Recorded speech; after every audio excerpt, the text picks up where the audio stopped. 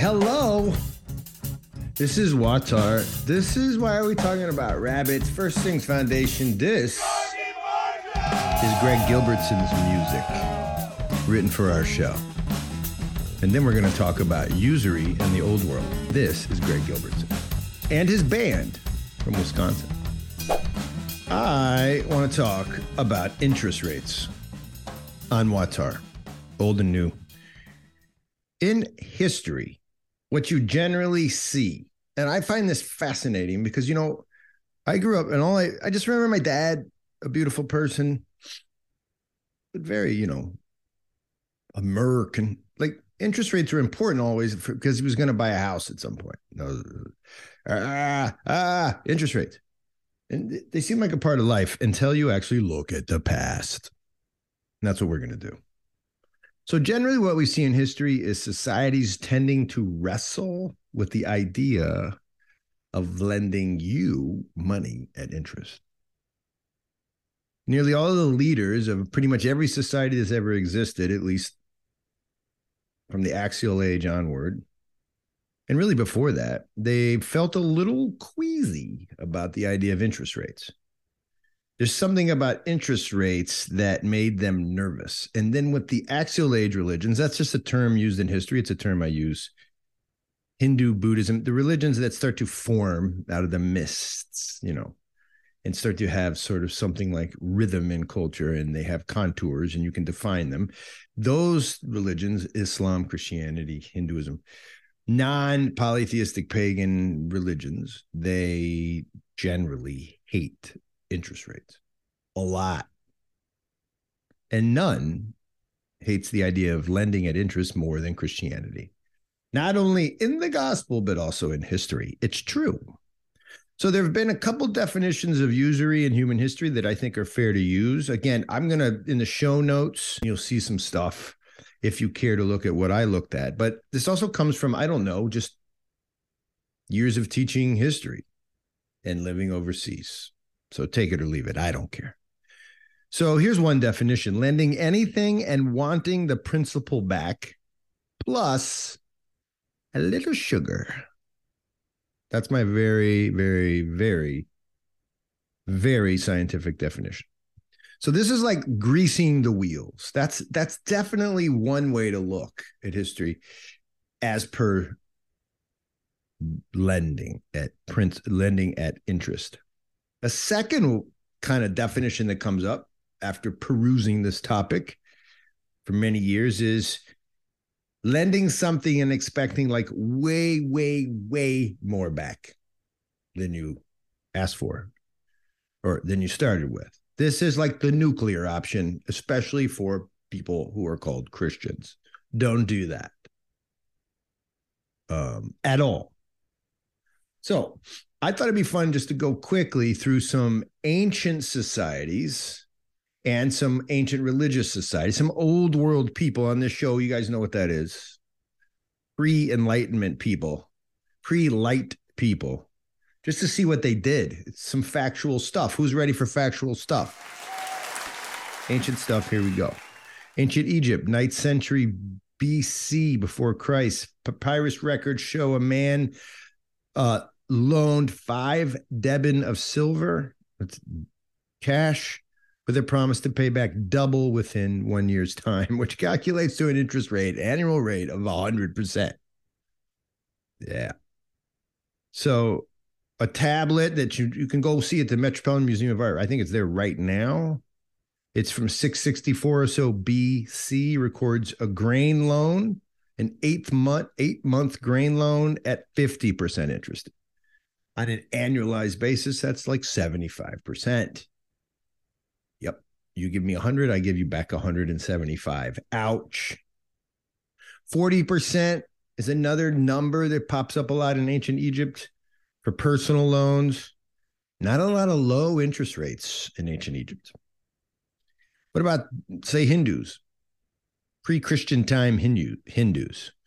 So all the lenders in the earliest Vedic texts, going all the way back 4,000 years, in the earliest texts, the mists of Hindu time, all of them, well, usurers were bad. And that's what they were called. Usurers. Like you're a user, dude. Yeah, here's an actual quote from Vedic text that hypocritical ascetics, leaders of the spiritual community, hypocritical ascetics and hateful hidden hearts, those are the people that practice usury. So Hinduism, you see them lighten up. By 200 AD, there's a stipulation that zero interest rates used to be the norm, but now they're like stipulating the interest rates that go beyond the legal rate, which was something like 2%. Those cannot be recovered. So if you try to charge somebody 4 or 5% on a loan you gave them, then that was like, come on, man, you're kind of being a dick. That was Hinduism. I know you tune in for the hard facts, and that's what I'm giving you. All right, history of utilitarian peoples. Why did I give you that phrase? Because I think the ancient Greeks are the original utilitarian people. So what about them? What are they doing? We're going to get into this, the really important stuff, like the implications of this for our society, I promise. Ancient Greeks, normal loans at fair rates. That was their policy, right? Sources that I use, you can find them online. They compare ancient Greeks lending to sort of modern personal bank loans. You could find all types of rates. You found real estate loans. You found loans to cities, loans from one city to another city, loans from banks. You had endowments where wealthy men would actually loan to really important political players. Wait, this sounds very familiar. You had loans for commerce and industry. Those were the highest, most expensive loans in ancient. This is called Golden Age Greece. Okay, so we're talking like the 400s BC, right? And then they had these things that they called hard bargain loans, where these were like loan shark rates as high as 100% interest, right? So the Greeks, that feels familiar. The Golden Age of Pericles, the loans were a government option for people, which all loans are, by the way. It's a government making a choice to allow people to do something. And guess what? Their choice was to allow money into the system in order to benefit, this is important, the government. Okay? They sound a lot like Americans. Secular Romans inherited the same Greek loan concept. They had all the same kind of loans, the highest rates during the Roman historical period, which includes the Republic. If you know your history, you're talking about like, right? The Republic, which is sort of like pure Roman history when everyone was nice. That's something like, well, it starts in the 700s, but really like 400 to Julius Caesar, like 43 BC, right before the time of Christ. Right in that period during the Roman Republic, you saw the lowest rates. Guess when the highest rates were? When the empire kicked in. Sound familiar? As they lost sort of representational democracy or whatever they were practicing, republicanism, as the empire kicked in, the rates started to go high, and they got really sky high. But what about the philosopher types, the librarian types, the readers, the people that wanted to teach you about, I don't know, morality and reality? Well, Plato, Aristotle, the two Catos, Cicero, Seneca, Plutarch, all of them condemned usury as a concept. They all argued for low rates to no rates. Plato and Aristotle argued for no usury as a rule. Their whole concept, these two guys, you can't use the means of exchange as a means to make more money. Exchanging something is bad as a way to make money. Hear that out. That means it might be a great way to make money. It is an immoral way to make money because the exchange itself has no productive value. That's what they argued. Nothing is created, right? To gain from zero creative, productive energy is to steal. That's what they said. That was their mojo. What about the Jews? Jews of old, right? What about Jews during the temple period and really all the way through the early Middle Ages? Well, lending was bad, as in don't do it. They didn't like it. They were in the don't do it at all camp for the most part until they started to get integrated after the Jewish diaspora into European culture, right? They could use interest to do business with non-Jews. But even then, the Torah had certain limitations on how high you could charge others to borrow your money, right? The Hebrew word for interest is neshek, literally meaning a bloody bite or a bite. And it's all about the extraction of interest from the point of view of the debtor. In other words, in the Jewish narrative, they're trying to protect those who borrow, right? Lending at high interest rates was wrong for everybody. But you could lend, especially to non-Jews outside of the temple. Before we get to the Christians, you got to hear about the Muslims. Most of you probably know, like, that's not really allowed. I heard that. You're right. They don't do it. Done. Like, not at all. Like, not cool. So you can see in the Quran that insiders found ways to make money on big business deals, but the Quran itself considered lending at interest to be about excess and greed. It's about using your brother and his need in a time of need. Actually, it's his time of need. And the Quran's like, so don't manipulate, right, and abuse, right, and take advantage of that time.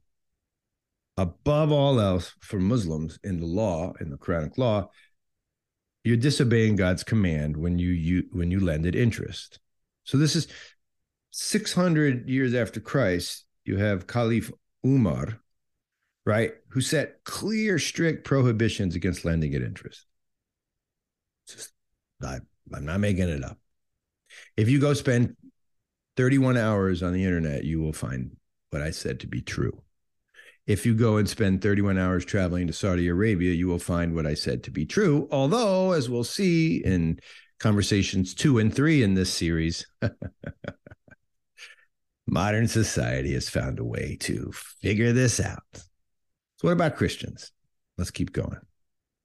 Well, the East and the West, both Roman Catholics or whatever you want to call them, the Western Christians and the Orthodox Christians started out in the camp of don't do it at all. Old Testament decrees were resurrected and emboldened and bolstered, and New Testament references by Christ and by others added fuel to the case, and you weren't allowed to lend. Well, let me put it differently. Laws are going to get passed against it, but in general, it's like, do you really want to do child kidnapping and sell them to who knows who? It was dirty. So building on the authority of Scripture, the church had by the 4th century prohibited the taking of interest by the clergy, a rule which they extended to the laity by the 5th century. In the West, under Charlemagne, by the 7th and 8th centuries, they pressed even further, and this is what I like, they made it a criminal offense. If you found out, oh, wait, my neighbor, he wanted 2 cows back after I lent him 1, jail time. Ouch. The anti-usury movement continued in the West, gained momentum even. By 1311, you got Pope Clement V. Yeah, he's made a total ban on usury. And he took all secular laws that had any reference to usury, and if they referenced it at all, like, oh, that could be a good thing, then he made those laws void. He was zapped. It was like if a mosquito was a usurer, then the Pope's words in the early Middle Ages was like that blue light in your backyard.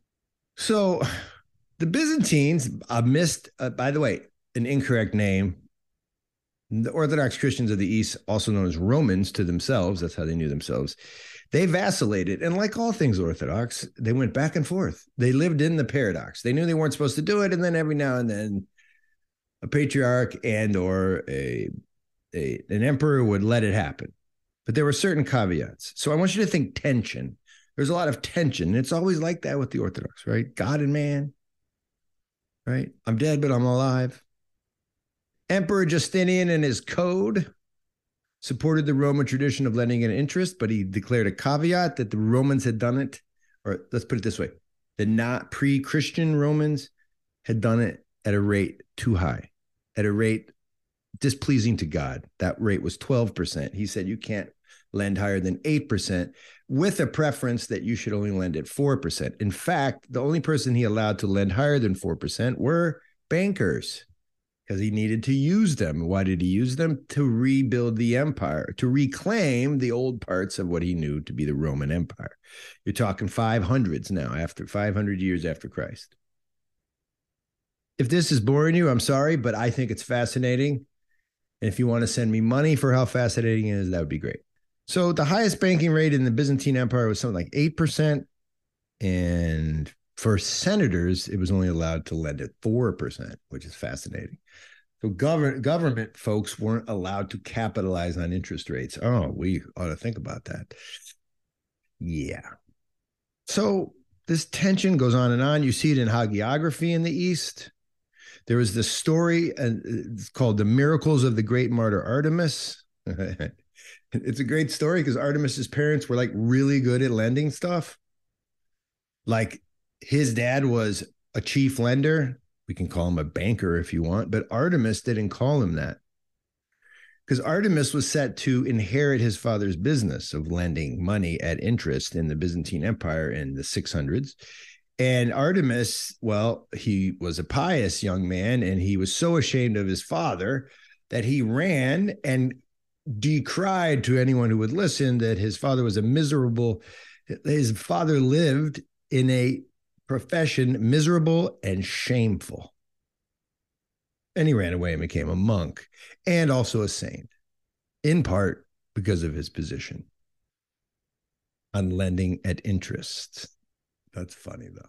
You got to admit, he was super woke, because everybody in his family thought he was crazy. Oh, and he turned out to be a saint.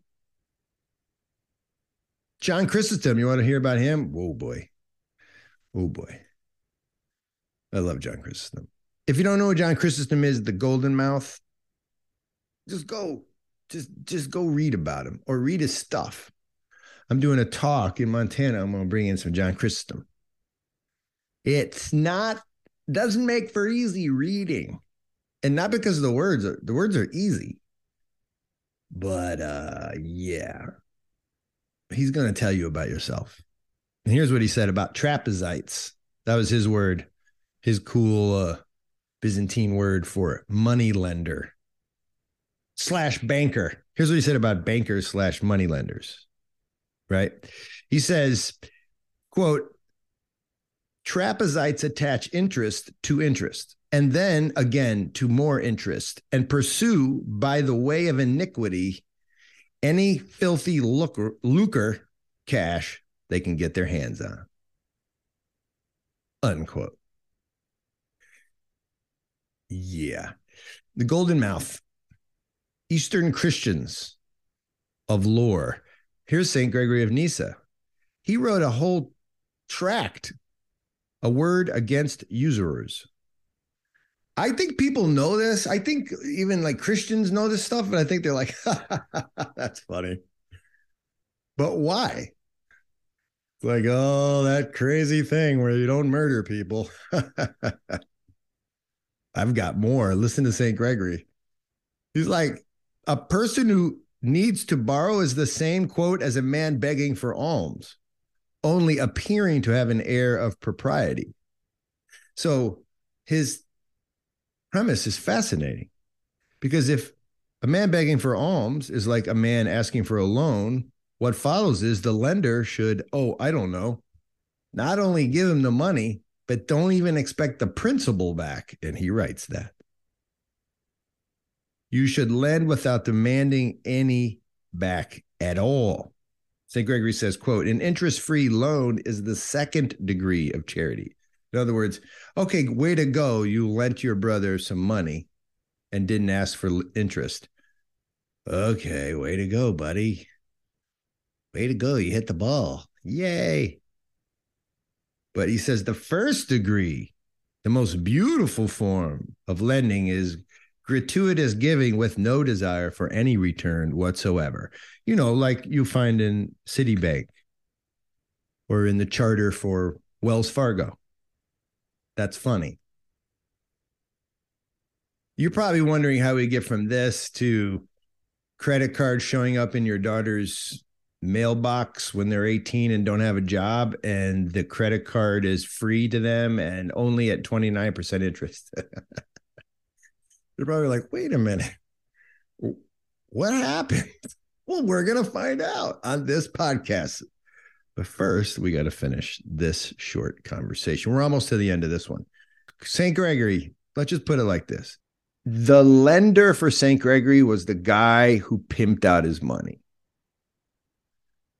For Gregory, it was like if you had money to lend, you gave it away. And if you pimped it out, you're no better than making your money, you know, like walk the night, show some leg, right? That's how these guys are thinking, these very ancient and holy Christians. So in a nutshell, okay, this is some old stuff. But as you saw, there were all kinds of people within the old world that lent that interest. Because we know this, one, because the historical record shows this, but also it's not hard to figure out. If these certain individuals are speaking so stringently against lending, you know what's going on. Just like I like to speak out against, I don't know, the human slave trafficking, because it's going on. So nobody was off the hook, but there's a problem, right? Because Christian culture was the leader, along with all of these monotheistic faiths, was the leader in these very diverse cultures. And they were leading in a way that was supposed to lift up people. So next week, when we come back, we'll continue the usury extravaganza with some deep history explaining why so many ancients feared usury. Because there's both, quote, religious arguments and non-religious arguments, secular. That's not really a good phrase to use in the old world, but there's sort of thought out rational conversations, and then there's decrees from holy books, and then there's holy tradition. And there's an alignment often in history that happens. And my question next week is why did they align? What was so bad about lending? What did they say was so bad about lending, right? What did they say about your 18-year-old getting the credit card in the mail at 29%? What? It can help her. It can move her forward. They said, yeah, no, it can't. Stop supporting pimps. Like they really said that. But not the pimp part, but kind of. So this stuff is good, man. It's free to you too. If you'd like to pay for it, www.first-things.org. Support our guys in the field, but also support this podcast. And most of all, just listen. Guys, there's only one thing in life. It's how do we love our neighbor? Do we love our God? If you do those two things, you don't need an HOA. You don't need a banking system. You don't need anything. You just go about your business. People take care of each other. Anyway, let's come back next week. There's 3 conversations we're going to have. This is the first. Let's do it on the interwebs. Next week, I'll meet you here. And we'll get into, like, what's the problem with interest from the old world and really new world perspective on WAWTAR. Greg Gilbertson, play us out. Greg Gilbertson of the band playing us out on WAWTAR.